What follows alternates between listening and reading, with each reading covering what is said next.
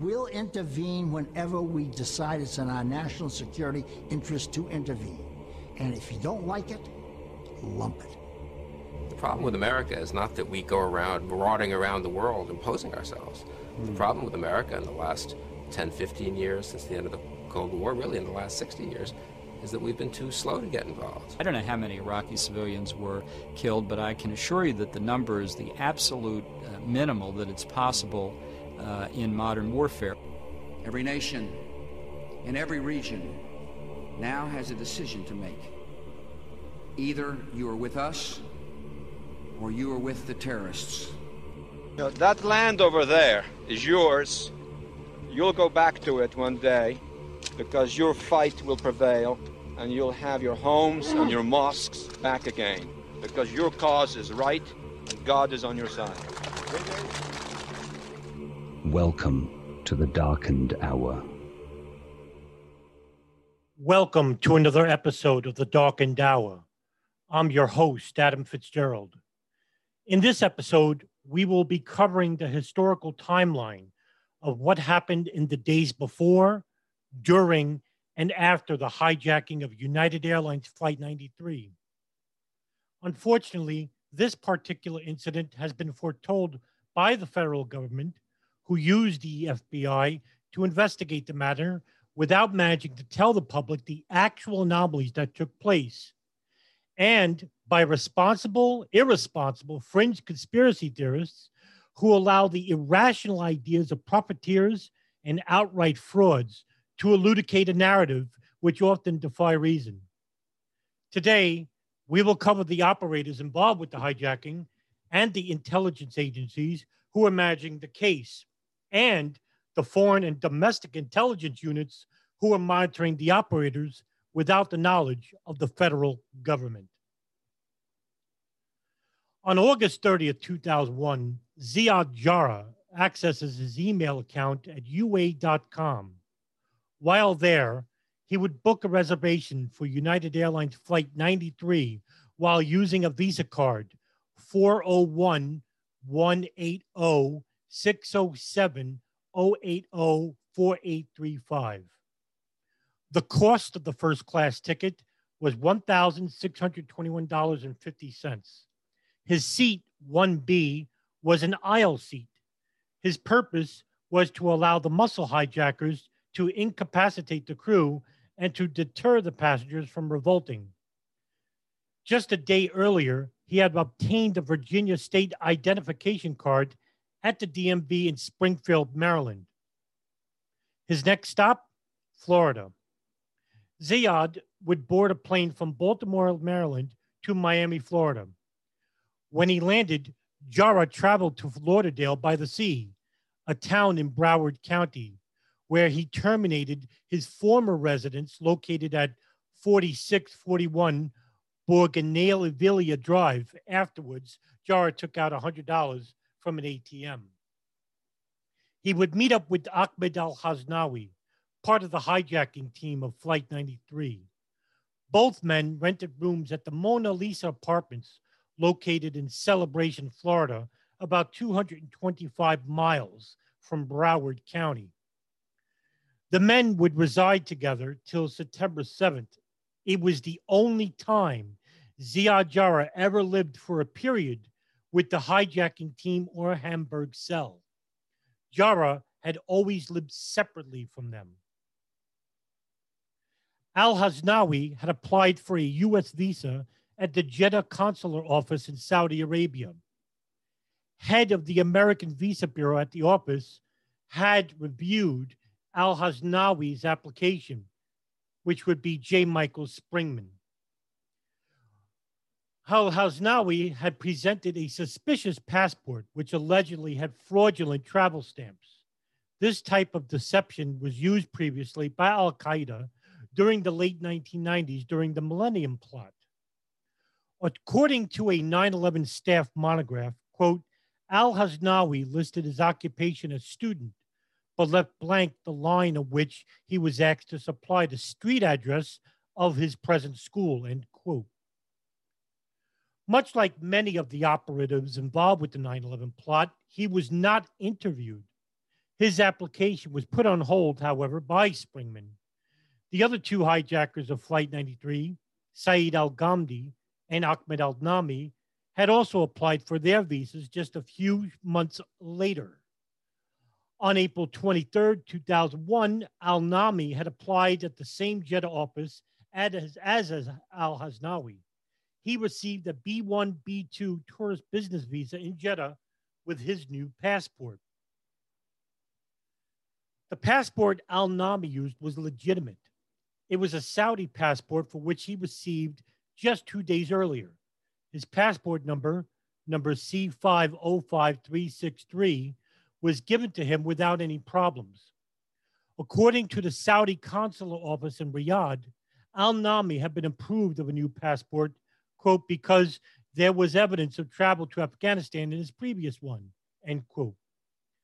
There was some questions about why the Saudis didn't brief Al-Nami's travel to Afghanistan, a known destination for young jihadis.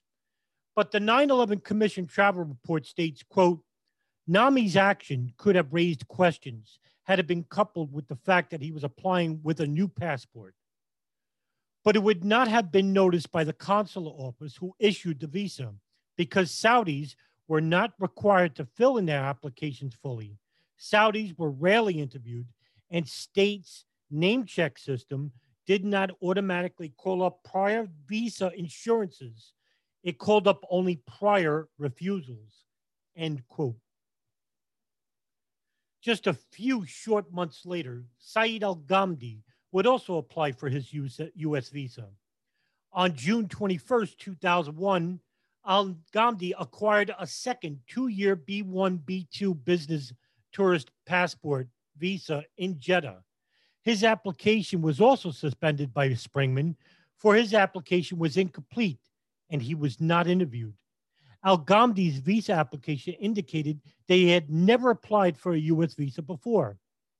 A curious similarity to Nami's application. Just like Al-Hasnawi, Al-Nami, and Al-Ghamdi, Springman saw an alarming trend happening. Young Saudis who were not interviewed gave incomplete visa applications in just 12 months' time. Springman complained to his superiors at the Department of Foreign Affairs that his suspensions on these applications were lifted by Shania Steiger, who had been the consular officer in Jeddah and issued 11 visas to people who were participants in the September 11th attacks, including the 3 applications belonging to the Flight 93 hijackers. In an interview conducted by Guns and Butter, Bonnie Faulkner on February 2nd, 2016, Springman tells Faulkner about the visa process. Quote, with a visa application, you've got to establish some kind of connection to the place of application on your own country. You have a job, you're going to school, you're running a business, you have an investment, whatever that's going to be strong enough to bring you back from the United States for whatever reason you're going here. For example, people go for tourism, to visit relatives, to sign a contract with a business in the United States, whatever. Then they can't stay here. They have to go back to managing their own business. They have to graduate from their university. They have to manage their job. They're either a manager in a company and they can't go away and leave it. None of these people had any of those ties. They were people that couldn't name the city they were going to, couldn't tell me why they were going there, had absolutely no information available to me as to what they were doing or why they were going, end quote. On September 5th, evening hour, Jara and Al-Hasnawi both paid cash to purchase 2 one-way tickets to Newark Airport. They purchased these tickets at the Freestyle Cruise and Travel Agency in Fort Lauderdale, while Ahmed Al-Nami and Saeed Al-Ghamdi had purchased tickets for a September 7th flight to Newark at the Mile High Travel on Commercial Boulevard, paying cash for their tickets. The 4 men then flew on Spirit Flight 1500 and landed at Newark International Airport on September 7, 2001, after staying at a nearby motel in Fort Lauderdale the day prior. However, There are differing chronologies regarding the departure times of Al-Nami and Al-Ghamdi. From History Commons, quote, according to an initial FBI chronology, Jara and Al-Ghamdi booked tickets on Continental Flight 1500 on September 5th. But the chronology gives the wrong times. Departure at 8:35 p.m. and arrival at 11:20 p.m. for this flight, which, according to the Bureau of Transportation Statistics, actually leaves just midday. The chronology also refers to this flight as Spirit Airlines Flight 1500 and not 1700. Chronologies for Jara and Al-Haznawi submitted at the 2006 trial of Zacharias Moussaoui will say that they purchased tickets for Spirit Air Flight 1500. However, the Bureau of Transportation Statistics have the Continental flight as 1700. However, it is, end quote, by the way. However, it is clear all four men did board Spirit Flight 1500 and landed at Newark. While in Newark, Jara had rented a Mitsubishi Galant at the budget car service at the Newark airport. He paid cash for this service. Jara then walked to the Marriott located in the airport where he would rent two rooms, rooms 466 and rooms 468. Jara stood by himself in room 466. Al-Haznawi, Al-Nami, and Al-Ghamdi would stay in 468. Jara would drive them for an unexplained visit to Maryland, where he would receive a speeding ticket from Maryland State Trooper Joseph Catalano. Jara had been speeding down Interstate 95 up to 90 miles per hour. Catalano issued a speeding ticket and allowed Jara to leave while checking his background information. Later, Bob Graham, the co-chair of the Joint House inquiry into the September 11th attacks, would mention that had the United Arab Emirates investigated further into Jara's stop over from Afghanistan in 2000 and saw that his passport, along with his reading material, which was terrorist related, and put him on a terrorist watch list, the state trooper would have held him in detention, hence stopping Jara from participating in the 9/11 attacks. On September 6th, Jara, just a day prior, Jara would call his mother, Nafisa, with his father, Samir, in the background in the home in Bekaa Valley, Lebanon. Jara told him he intended to see them on September 22nd for his cousin's wedding and thanked them for sending him money. He then told them he loved them and hung up. It was the last time his family heard from their son. During the afternoon of September 9th, Jara would check out of the Marriott and relocate to the Days Inn Hotel, also located by Newark Airport. Jara again would pay for two separate rooms, paying $36.89 for each adult in the two rooms. Jara rented room 725 for himself, while the other three would sleep in room 727. The next day, Jara and Ahmed Al-Nami would head over to Kinko's in Springfield, New Jersey. At 3:04 p.m., Jara would use Al-Nami's credit card to rent a computer while there. It cost $22.15 for 58 minutes. It is suspected by the FBI that Jara had made final email correspondence with Ramzi bin al-Shib, who was in Germany, acting as a conduit officer for Al-Qaeda. Jara spent his final evening writing a letter to his girlfriend, Azel Senguin, with whom he made a marriage plan a year prior. This letter is widely interpreted as a suicide note. The letter did not reach Senguin. She had entered witness protection shortly after the attacks, and her apartment was unattended. The letter was returned to the United States by the Postal Services, where it was discovered and delivered to the FBI, due in part to a misspelling of Senguin's address. The letter was indeed quite cryptic. Quote, first of all, I want you to know and be sure that I love you with all my heart. You must not doubt my love for you. I love you, and I will love you forever, Habibi, Hayatim, Askim, Ganim, Albi, Irat Habibi. I do not want you to be sad. I am still alive somewhere where you cannot hear me, see me, but I will see you and know how you are doing. I will wait for you until you come to me. There comes a time for everyone to make a move. It is my fault that I gave you so many hopes about marriage, wedding, children, family, and many other things. I am what you wish for, but unfortunately, you must wait a little bit until we will be together again. I did not flee from you, but did what I was supposed to do. You ought to be very proud because it is an honor, and you will see the results, and everybody will be happy. I want you to stay as strong as I know you can be. Do what you meant to do. Keep your head up, but with a goal. Never without a goal. You must always have a goal. Always think what for, why. Always remember what and what you are. Stay strong. Winners always carry their heads up high. Hold on to what you have until we meet again, and then we will have a wonderful eternal life without any problems and sadness, in palaces of gold and silver, and so much more. I did not leave you on your own. Allah is with you and your parents. Whenever you need anything, ask Him. He listens and knows what is inside you. Think about what you are and who deserves you. I am taking you into my arms and kiss your hands and your head. I thank you and apologize for the wonderful, difficult 5 years that you have spent with me. Your patience will be rewarded. The Jannat, inshallah. I am your prince, and I will come for you. End quote. September 11th, 2001.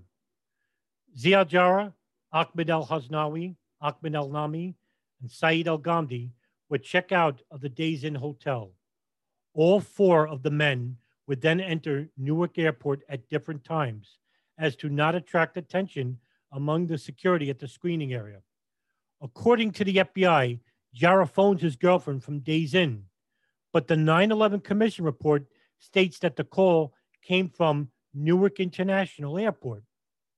Azel Sanguine would recount that she was at the doctor's office and receives a call from Jara about an hour before he lands Flight 93. Sanguine will later recount, quote, he was very brief. He said he loved me 3 times. I asked what was up. He hung up shortly afterwards. It was so short and rather strange him saying that repeatedly, end quote. At 7:03 a.m., Saeed al-Ghamdi checked in without any luggage, while Ahmed al-Nami checked in 2 bags. At 7:24 a.m., Ahmed al-Haznawi checked in 1 bag, and at 7:39 a.m., Zia Jara checked in without any luggage. Only Ahmed al-Haznawi is selected for additional security by airport security under the FAA's CAPS program. None of the suspected hijackers came under any suspicion from security. There is also no security video of the hijackers taken at the airport. The only consequence is that his checked bag is screened for explosives and not loaded onto the plane until it is confirmed that he had boarded. Al-Haznawi and Al-Ghamdi boarded the aircraft at 7:39 a.m. and sat in first-class seats 6B and 3D respectively. Al-Nami boarded 1 minute later and sat in first-class seat 3C. Jara allegedly boarded at 7:48 a.m. and sat in seat 1B. All of the screeners on duty at the checkpoint are subsequently interviewed by the FBI, and none report anything unusual or suspicious having occurred during the screening process of all 4 men. At 8:01 a.m., Flight 93 is delayed for 41 minutes on the runway at Newark Airport.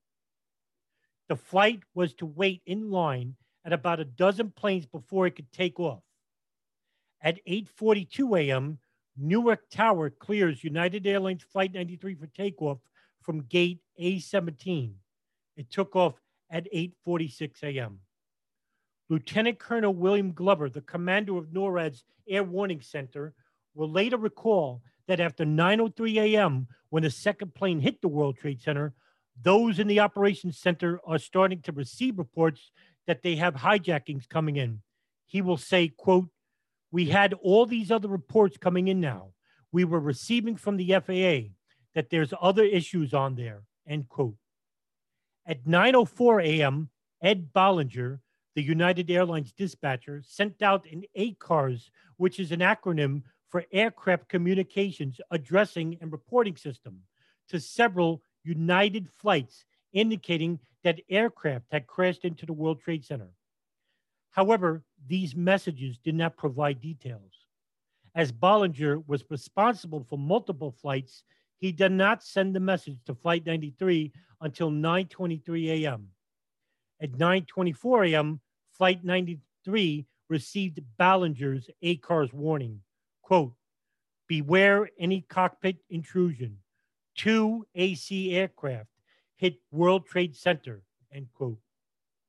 At 9:26 a.m., Captain Jason Dahl sent an ACARS message back, quote, "Ed, confirm latest message, please, Jason," end quote. At 9:27 a.m., the flight crew responded to routine radio traffic from air traffic control. This was the last communication made by the flight crew before the hijacking. At 9:28 a.m., Flight 93 was presumably hijacked. First Officer Leroy Homer managed to transmit to the ground shouting, "Mayday, Mayday, get out," which was heard over the radio. 35 seconds after the first Mayday call, the crew made another transmission. Homer shouted, "Mayday, Mayday, get out of here. Mayday, get out of here." The hijackers assaulted the cockpit and moved the passengers to the rear of the plane at the same time to minimize any chance of either the crew or the passengers interfering with the attack. At Langley Air Force Base, a klaxon horn will sound, notifying the pilots of the scramble order, and they will be airborne by 9:30 a.m. According to journalist and author Jer Lungman, quote, "On all phone calls made from Flight 93, passengers reported seeing only 3 hijackers. Not a single caller reported 4 hijackers," end quote. The cockpit voice recorder began recording the final 30 minutes of Flight 93 at 9:31 a.m. A voice allegedly belonging to Zia Jarrah announced to the cabin, "Ladies and gentlemen, hear the captain. Please sit down. Keep remaining seating. We have a bomb on board, so sit." The cockpit recording captured Dahl moaning and Jarrah allegedly telling him in English to sit down and to stop touching something, presumably the controls. Jason Dahl's wife, Sandy Dahl, listening to the cockpit voice recorder, determined that the pilot, quote, "was fussing at my husband. He was speaking in English, and he spoke Arabic anytime he was talking with the other hijackers. Jason made moaning sounds after that. It sounded like he was trying to mess with stuff or get up because the hijacker pilot kept telling him to stop and to sit down," end quote. Unable to engage the autopilot, Jarrah allegedly turned the plane and headed back to 9:35 a.m. At 9:39 a.m., Jarrah allegedly would again broadcast to the cabin, "Here's the captain. I would like to tell you all to remain seated. We have a bomb on board, and we are going back to the airport, and we have our demands. So please remain quiet." Passengers and crew began making phone calls to officials and family members starting at 9:30 a.m. using GTE airphones and mobile phones. Altogether, the passengers and crew made 35 airphone calls and 2 cell phone calls from the flight. Tom Burnett made several phone calls to his wife beginning at 9:30 a.m. During one of Burnett's calls, his wife informed him of the attacks on the World Trade Center, and he replied that the hijackers were talking about crashing this plane. "Oh my God, it's a suicide mission." According to Dina Burnett, Tom continues, quote, yes, just listen. Our airplane has been hijacked. It's United Flight 93 from Newark to San Francisco. We are in the air. The hijackers have already knifed the guy. One of them has a gun. They're telling us there's a bomb on board. Please call the authorities," end quote. Cleveland flight controller Stacy Taylor had been warned to watch transcontinental flights heading west for anything suspicious. She later recalls, quote, I hear one of the controllers behind me, oh my God, oh my God. And he starts yelling for the supervisor. He goes, what is this plane doing? What is this plane doing? I wasn't that busy at the time. And I pulled it up on my screen, and he was climbing and descending and climbing and descending, but very gradually. He'd go up 300 feet. He'd go down 300 feet. And it turned out to be United 93, end quote. Mark Bingham called his mother, Alice Hoagland. He reported that the plane had been hijacked by 3 men who claimed to have a bomb. Jeremy Glick called his wife at 9:37 a.m. from row 27 and told her the flight was hijacked by 3 dark-skinned men who looked Iranian, wearing red bandanas and wielding knives. Todd Beamer attempted to call his wife from row 32 at 9:43 a.m., but was rerouted to GTE phone operator Lisa Jefferson. Beamer told the operator that the flight was hijacked by 3 people and that 2 people who he thought were the pilots on the floor dead or dying. He said one of the hijackers had a red belt with what looked to be a bomb strapped to his waist.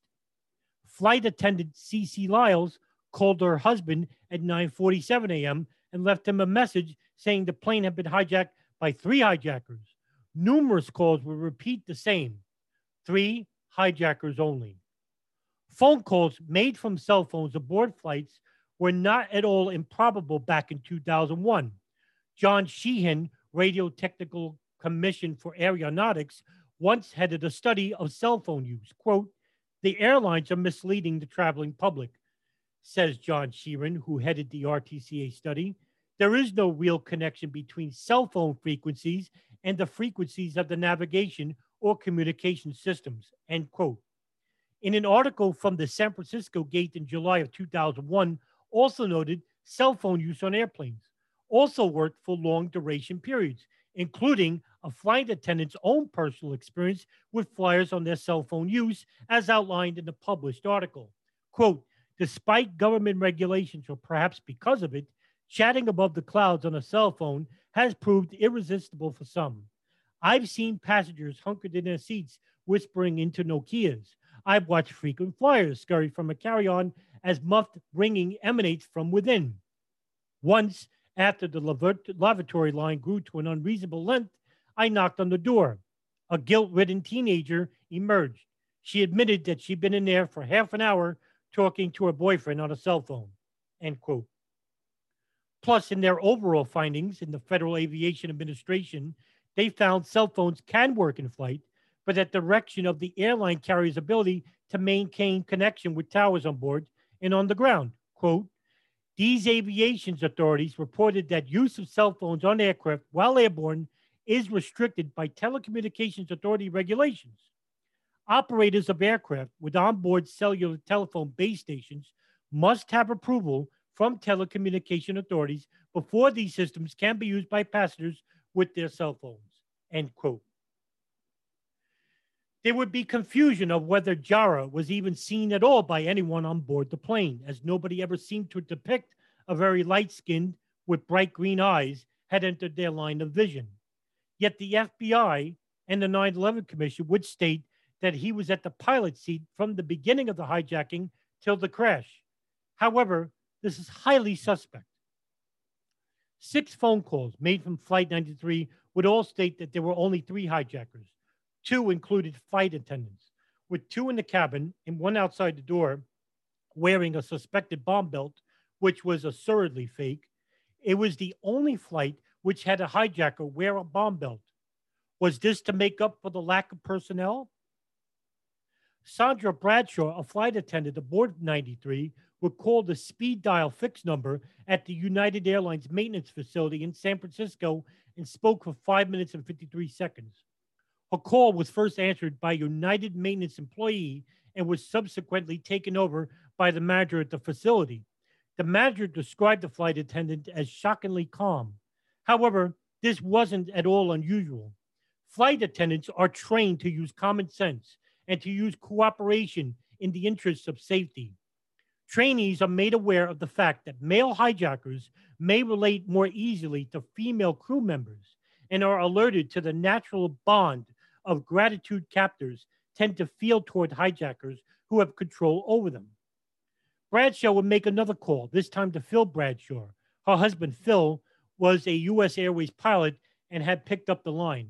Sandra relayed the message, to which he told the FBI investigators later in the afternoon about the nature of what the call entailed.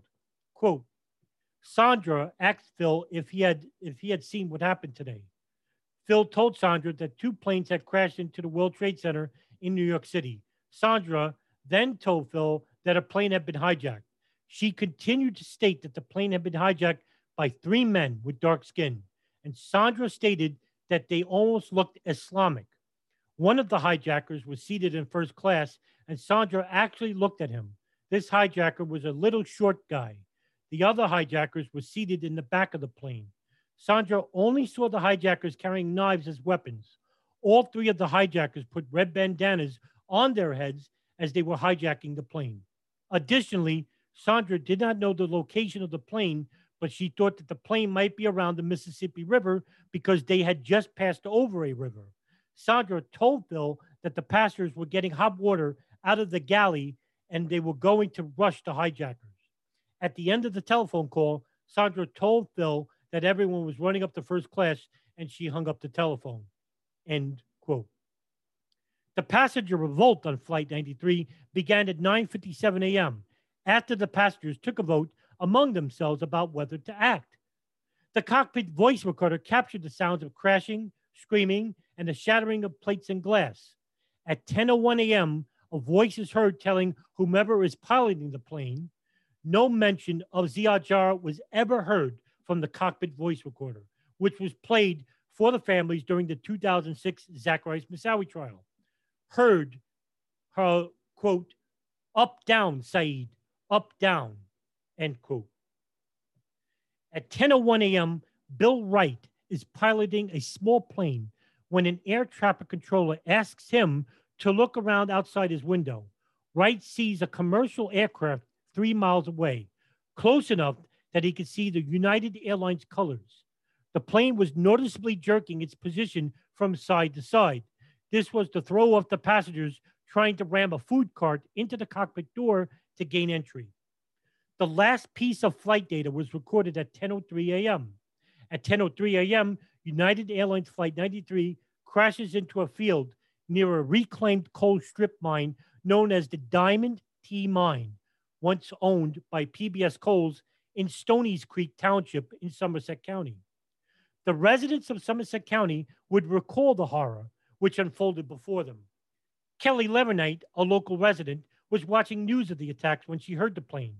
Quote, I heard the plane going over, and I went out the front door, and I saw the plane going down. It was headed toward the school, which panicked me because all 3 of my kids were there. Then you heard the explosion and felt the blast and saw the fire and smoke. End quote. Eric Peterson looked up when he heard the plane. Quote, it was low enough. I thought you could probably count the rivets. You could see more of the roof of the plane than you could see the belly. It was on its side. There was a great explosion, and you could see the flames. It was a massive, massive explosion. Flames, and then smoke, and then a massive, massive mushroom cloud. End quote. Val McClatchy had been watching footage of the attacks when she heard the plane. She saw it briefly, then heard the impact. The crash knocked out the electricity and phones. McClatchy grabbed her camera and took the only known picture of the smoke cloud from the explosion. Rodney Peterson and Brandon Leventree noticed a passenger jet lumbering through the sky at about 2,000 feet. They realized such a big plane flying so low in that area is odd. They could see the plane dip its wings sharply to the left, then to the right. The wings level off, and the plane keeps flying south, continuing to descend slowly. Paula Pluta, a resident of Stony's Creek Township, Pennsylvania, sees Flight 93 crashing behind some trees about 1,500 yards from her home, and then she calls 911, becoming the first person to call the emergency services to report the crash. Terry Butler at Storystown said, quote, it was like moving like you wouldn't believe. Next thing I knew, it makes a heck of a sharp right-hand turn, end quote. Charles Sturts, a half mile away from the crash site, quote, it was really roaring, like it was trying to go someplace, I guess, end quote. Flight 93 fragmented violently upon impact. The debris field was visually spotted by investigators to be about a mile and a half long. The aircraft had impacted into the ground at 563 miles per hour, according to the National Transportation Safety Board data reading outlet. Most of the aircraft wreckage was found near the impact crater, and numerous first responders arrived on the scene in less than 10 minutes' time, including Shanksville Fire Department, Central City Fire Department, Stoystown Fire Department, Hooversville Fire Department, Lister Fire Department, Somerset Fire Department, Freedom's Fire Department, and White Oak CMS, along with the FBI and FEMA. Investigators began to trawl the area looking for anything belonging to the aircraft. The FBI had been given control of the site as this was a crime scene that involved a hijacking, a federal crime known as air piracy. The NTSB, the National Transportation Safety Board, would relinquish control of the site to them because they knew what had happened. The plane was hijacked and crashed into the ground. There would be no need to put the pieces of the plane together since most of it was in very small fragmented pieces due to the plane nosediving into the ground at such a high rate of speed. The impact had left the crater 8 to 10 feet deep and about 30 to 50 feet wide. Investigators also found very light debris, including paper and nylon, scattered up to 8 miles near New Baltimore, as Flight 93 was also carrying 2,858 pounds of U.S. mail. On September 13th, they would locate the flight data recorder, and on September 14th, they would locate the cockpit voice recorder. Personal effects of the hijackers were found at the crash site, which included a Saudi Arabian ID card of Ahmed al-Nami, a Saudi Arabian Youth Hostel Association card of Ahmed al-Nami, 2 passport-sized photographs of Ahmed al-Nami, a charged section of Ziad Jarrah's passport, Saeed al-Ghamdi's Saudi Arabian passport, and part of Ahmed al-Nami's Florida driver's license. Wally Miller, the Somerset County mortuary coroner, his team had managed to locate human remains within the first few hours of the impact. One of the first identifiable remains belonged to 2 passengers. From a report of the Old Post Gazette, quote, the families of college student Toshiya Kugi of Tokyo and computer specialist Waleska Martinez of Jersey City, New Jersey, already have claimed some of their remains. Miller said Martinez's family took possession of her remains within weeks of the crash. She was one of the first victims identified, and Kugi's did the same thing before Thanksgiving, end quote. Somerset County Coroner Wally Miller set up a temporary morgue in the local armory.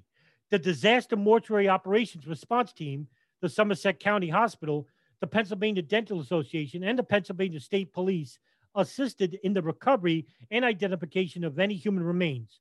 Approximately 600 pounds were recovered, with only a small piece of backbone being the largest piece recovered. Miller would later find and properly identify 1,500 pieces of human remains. The remains were so fragmented that investigators could not determine whether any victims were dead before the plane crash. Death certificates of the 40 victims listed the cause of death as homicide and listed the cause of death for the 4 hijackers as suicide. The remains and personal effects of the victims were returned to the families. All the people on board the flight were identified by December 21st, 2001. The 4 hijackers were not identified due to the fact that there was no DNA samples taken from the hijackers' families. During the late afternoon hours, FBI investigators would search the Days Inn hotel room in Newark, New Jersey.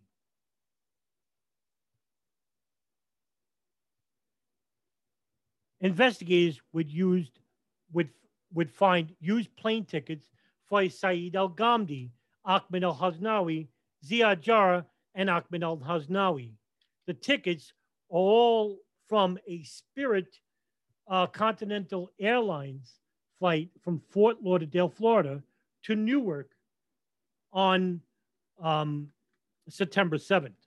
Also, flight manuals for Boeing 757 and 767 airplanes are found in English and Arabic. German authorities from the Federal Office of the Protection of the Constitution, or the LFV, knew quite well who Ziad Jarrah was and what he wasn't. KFV, not the LFV, the KFV investigators knew Jarrah while he lived in Hamburg.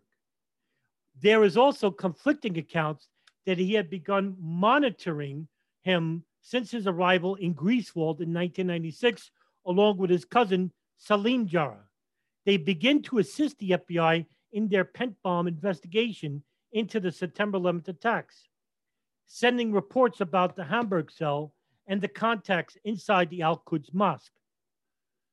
Also found in the crash field were numerous personal effects of the passengers aboard Flight 93, ID cards, keys, even a wedding ring, including flight attendant C.C. Lyle's ID card, passenger Andrew Garcia's wedding ring, passenger Richard Beatrice's credentials and badge from the U.S. Fish and Wildlife Service, flight attendant Lorraine Bay's United Airlines badge and airline corkscrew.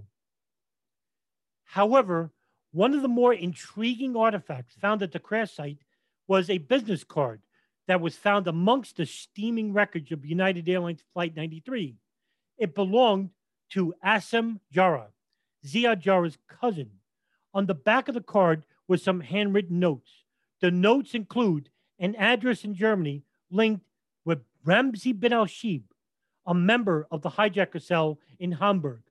The address was located in Wilmsburg at a red brick pre-war housing project where Muhammad Atta and Marwan al-Shehi also lived. Asim Jarrah had some past history which would illuminate a much deeper aspect of the September 11th attacks, and yet he is relatively unknown to even most investigators. Asim al-Jarrah had a history of being a covert intelligence spy for Libya, Iraq, and Germany, as well as Israel, a claim he continually denies. He is also the only family member who implies that Ziad Jarrah was well involved in the hijacking of Flight 93. But there is also another relative with a link to foreign intelligence and who had a very infamous past.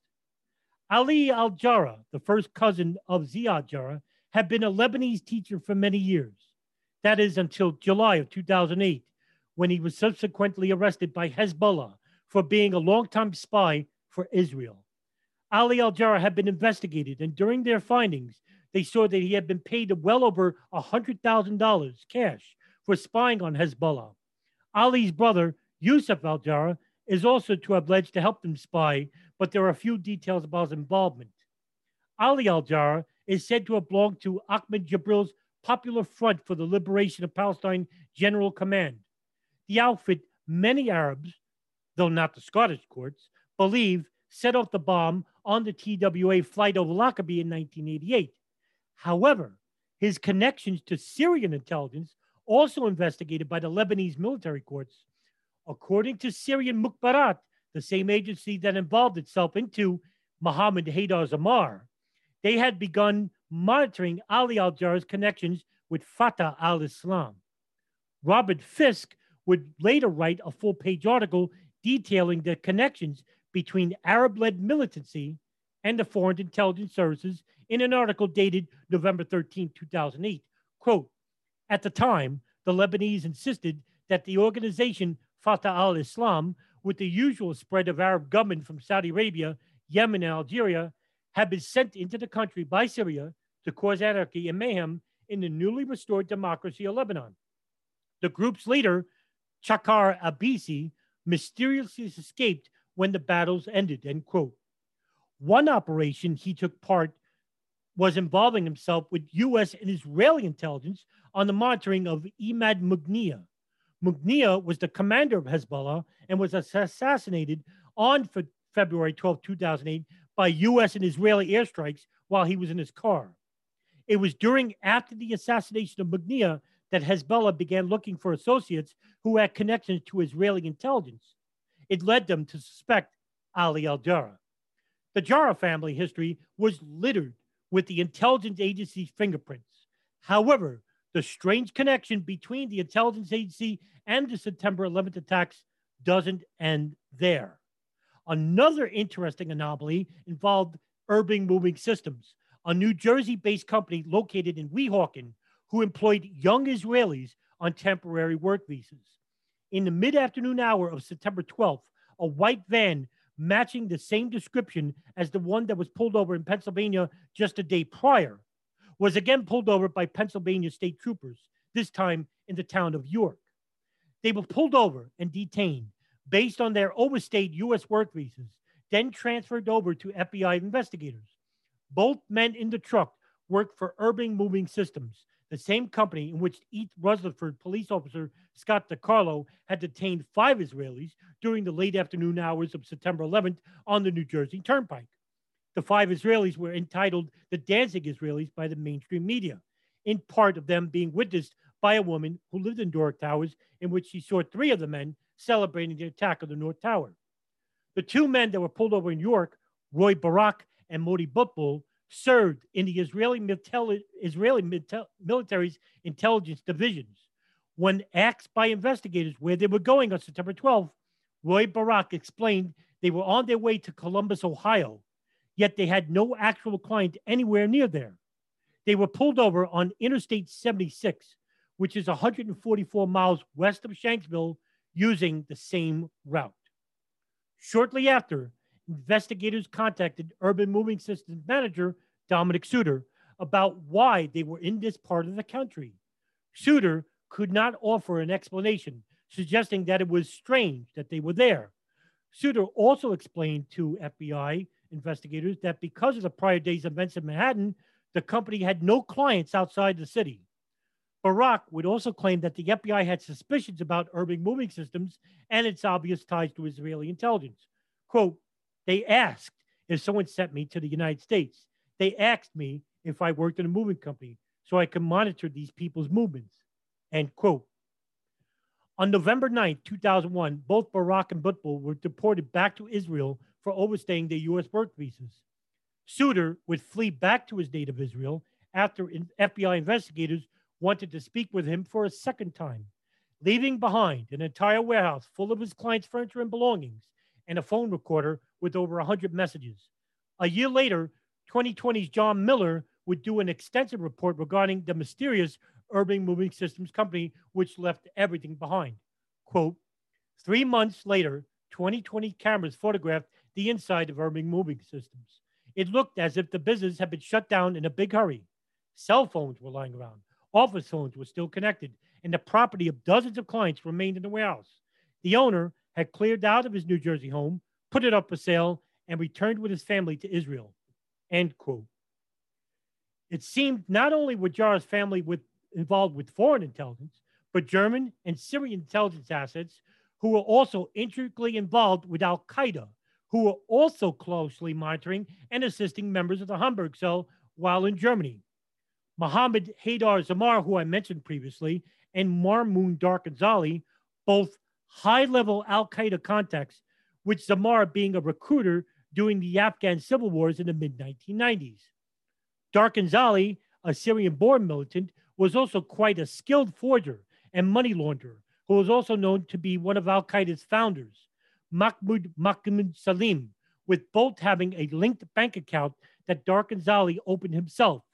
According to a report from the Chicago Tribune in November 2002, the CIA had actively tried to recruit Darkanzali for his close ties to Al-Qaeda and the Hamburg cell. Quote, any attempt to recruit Darkanzali on behalf of the CIA would have to be made by operatives of the LFV. In early 2000, around the same time, the hijacker pilots were returning to Hamburg from Afghanistan. An LFV agent casually approached Darkanzali to ask whether he was interested in becoming a spy. End quote. Darkanzali admitted having known Atta, al-Shai, and Jara as fellow worshippers at the downtown Al-Quds Mosque, where the Hamburg cell originated through the influential fiery Wahhabi-oriented imam Muhammad al-Fazizi. Fazizi was also known to spout anti-Western sermons, which included his hatred for the support of Israel. Zamar had previously traveled to Afghanistan, where he went to many camps under the control of Al Qaeda. While there, he trained in guerrilla tactics, his training including weapons knowledge, use of explosives, and advanced tactics. However, Zamar's connection even to Afghan warlords, some who had connection to foreign intelligence during the civil wars, which took place in Afghanistan, goes back even further. During the summer months of 1991, Zamar goes to Afghanistan and trains at an elite camp linked to Afghan warlord Gulbuddin Hekmatyar. He fights with Hekmatyar's forces, the Hizb-e-Islami, against the communist Afghan government before returning to Hamburg at the end of 1991. Hekmatyar had notable connections with British MI6, the CIA, and the Pakistan ISI. During the height of the Soviet-Afghan War, Hekmatyar received tens of millions from these agencies over the course of 10 years. In 1995, he fights in Bosnia with Arabs against the Serbians. In 1996, Zamar goes to Afghanistan again and formally pledges allegiance, bayat, to Osama bin Laden and Al Qaeda, according to an unnamed Arab intelligence agency. His contacts between Islamic militants and Arab criminals would continue to blossom after 1996, however, as he would make reported trips in and out of Germany. One country in particular was Syria, his native country, in which he would later renounce citizenship due to the Syrian intelligence arm, the Shukbat al-Mukbarat, constant surveillance of his every move and pressure to talk while threatening him with arrest. He becomes an active recruiter of potential jihadis. This is where he begins to attend the Al-Quds Mosque, where he would meet many young Islamic males, including Muhammad Atta, Ramzi bin al-Shib, Saeed Baraji, Munir al-Montasek, and Marwan al-Shehi. While Zamar attends the mosque, the German Domestic Security Agency, the Federal Office for the Protection of the Constitution, which is the LFE, had begun monitoring Zamar. They also had an inside informant of the Al-Quds Mosque, whose name had never been publicly released. According to a February 2nd, 2003 report from the German publisher Frankfurter Allgemeine Sonntagszeitung, Zamar's phone calls were recorded. It was also the first time investigators learned of the full name of one of the 9/11 hijackers. The information was never shared with U.S. intelligence until after the 9/11 attacks. Quote, while being observed by the BFV, Zamar helped build the European network of Al Qaeda. Each time when Zamar picked up the phone at home for that purpose and talked to European comrades in faith, the BFV was listening. The entire intelligence gathering repertoire was at disposal for the surveillance of Zamar, confirmed by a control committee of the Bundestag, lower house of the German parliament, border search, telephone tapping, observation. However, Zamar did not appear extremist, claimed at least Lindweiler in court. In reality, Zamar would have had to lead the BFV to the suicide pilots. During the calls that the BFV tapped, Muhammad Atta's complete family name, Muhammad Atta al-Amir, was mentioned twice. The BFV, however, claims that only first names were identified, never the last names. Of the second suicide pilot from Hamburg, even the phone number was registered. Al-Shehi talked to Zamar twice, both times in 1999, when the planning of the attacks entered their hot phases. During both calls, Zamar asks Al-Shehi if he could not come from an unknown place to Hamburg already in March 1999, end quote. Meanwhile, Zamar had helped recruit Atta al-Shehi, Munir al-Montasek, and Ramzi bin al-Shib from the Al-Quds Mosque in Hamburg and helped transform them into the infamous Hamburg cell. Zamar had lived with them from time to time at 54 Marienstrasse, Hamburg, Germany. During the 28 months, Atta's name is on the apartment lease. The CIA also allegedly starts monitoring Atta in early 2000 while he is living at the apartment and does not tell Germany of the surveillance, while also trying to recruit both Zamar as an informant along with Darkanzali. Quote from The Guardian, the U.S. agents reported to have trailed Atta are said to have failed to inform the German authorities about their investigation, even as the Germans are investigating many of his associates. The disclosure that Atta was being trailed by police long before September 11th raises the question why the attacks could not have been prevented with the man's arrest. End quote. That article is dated September 29th, 2001.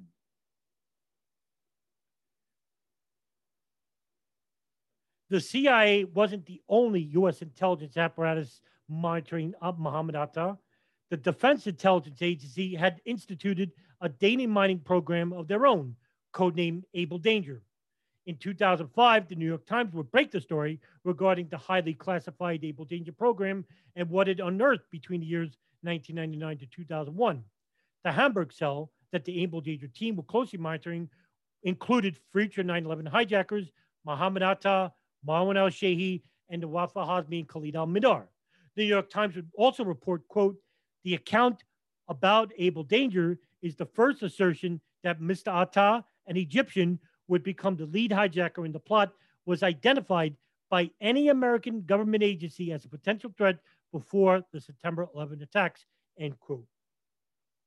Able Danger was not known until approximately the summer of 2000 as it operated under the auspices of the U.S. Army, particularly through the U.S. Special Operations Command, or SOCOM, and the Land Information Warfare Activity, LIWA, which supports the Intelligence Security Command. Able Danger was devised as an operation which was to develop sensitive information in the transnational terrorism field, which involved the Joint Special Operations Command and the DIA. The information did not come from government databases, nor was the information classified. It was an open source collection database. The operation, however, was covert. The U.S. Army's Land Information Warfare Activity and its Information Dominance Center used data mining techniques to link open source information along with classified information while attempting to make connections among individuals, members of terrorist organizations, to go along with human intelligence from Arab businesses and storefronts nearby known terrorist cities. Mass amounts of data were collected, including personal data from Al Qaeda internet forums and chat rooms, as well as financial records and phone calls.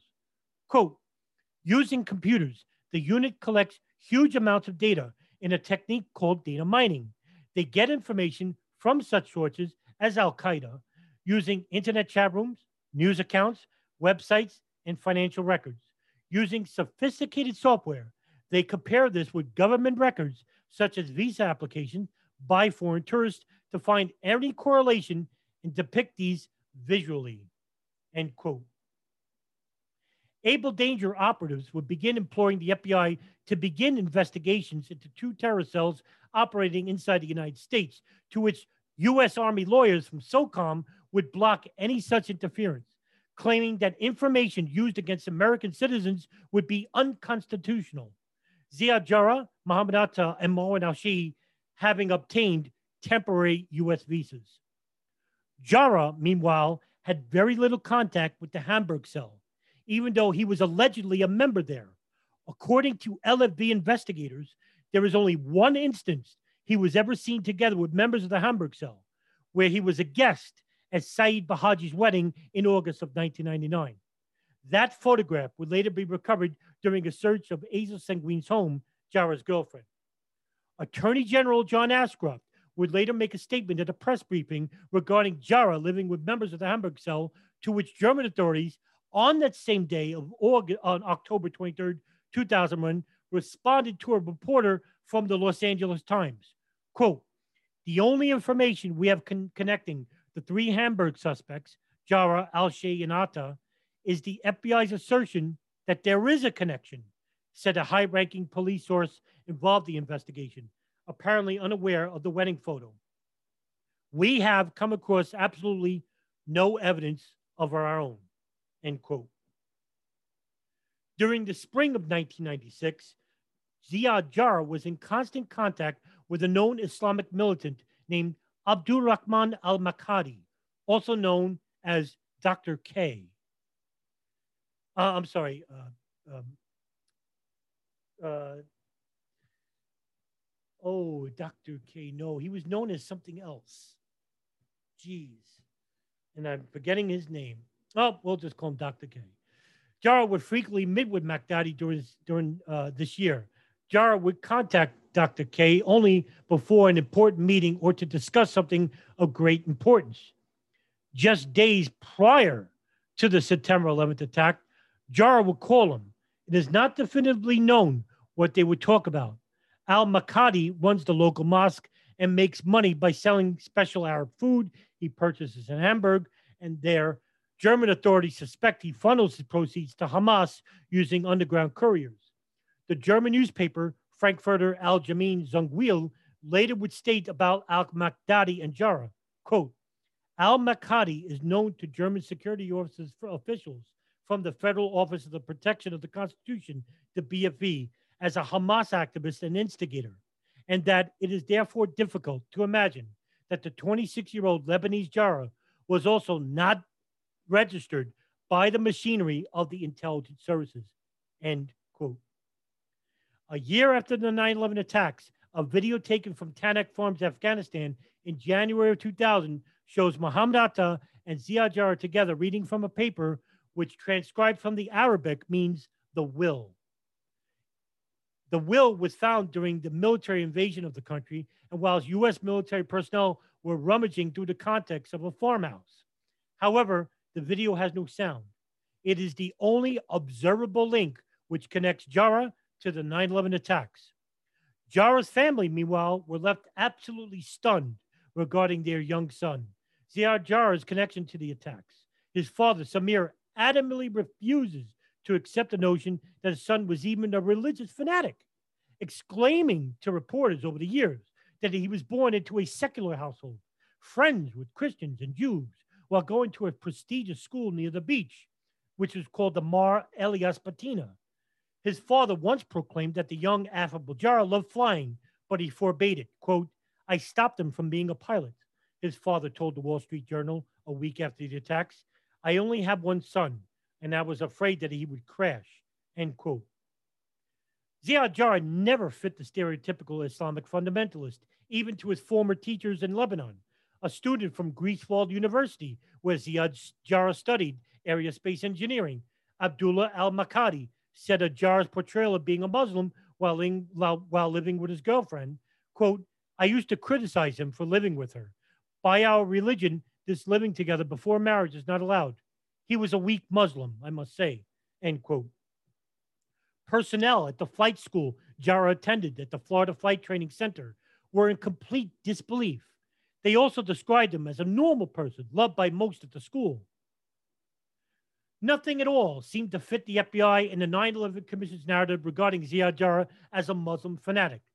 While the anomalies surrounding Flight 93 and the hijackers continued to eliminate a more alarming narrative, one that involves the domestic intelligence arm, the CIA, and foreign intelligence from Israel, Germany, and Syria, and their involvement with the hijackers here and abroad over the previous years. The deeper understanding regarding the intelligence apparatuses and their intricate role of the September 11th attacks, however, will go completely unnoticed and in most cases, willfully unignored. The reason? The inability for most within the truth movements to even accept the basics of what happened on September 11, 2001 as a remote possibility. Instead, some of these people in the truth movement, who are the fringe conspiracists, unreservedly willing to believe the fantastical and the outrageous, and in some cases, the irrational, purported by profiteering antagonists who purport speculation as a form of evidence. And thus, that is the problem with the fringe conspiracists who have hijacked the truth movement and those of the federal government who told a narrative that omitted the information that I just portrayed here in this podcast. In between these two is the truth, and there's more truth to be told. And we need to tell it responsibly. It is our mission that involves the truth to be elucidated to the general public without prejudice and without bias. That ends this episode of The Darkened Hour. I'm your host, Adam Fitzgerald.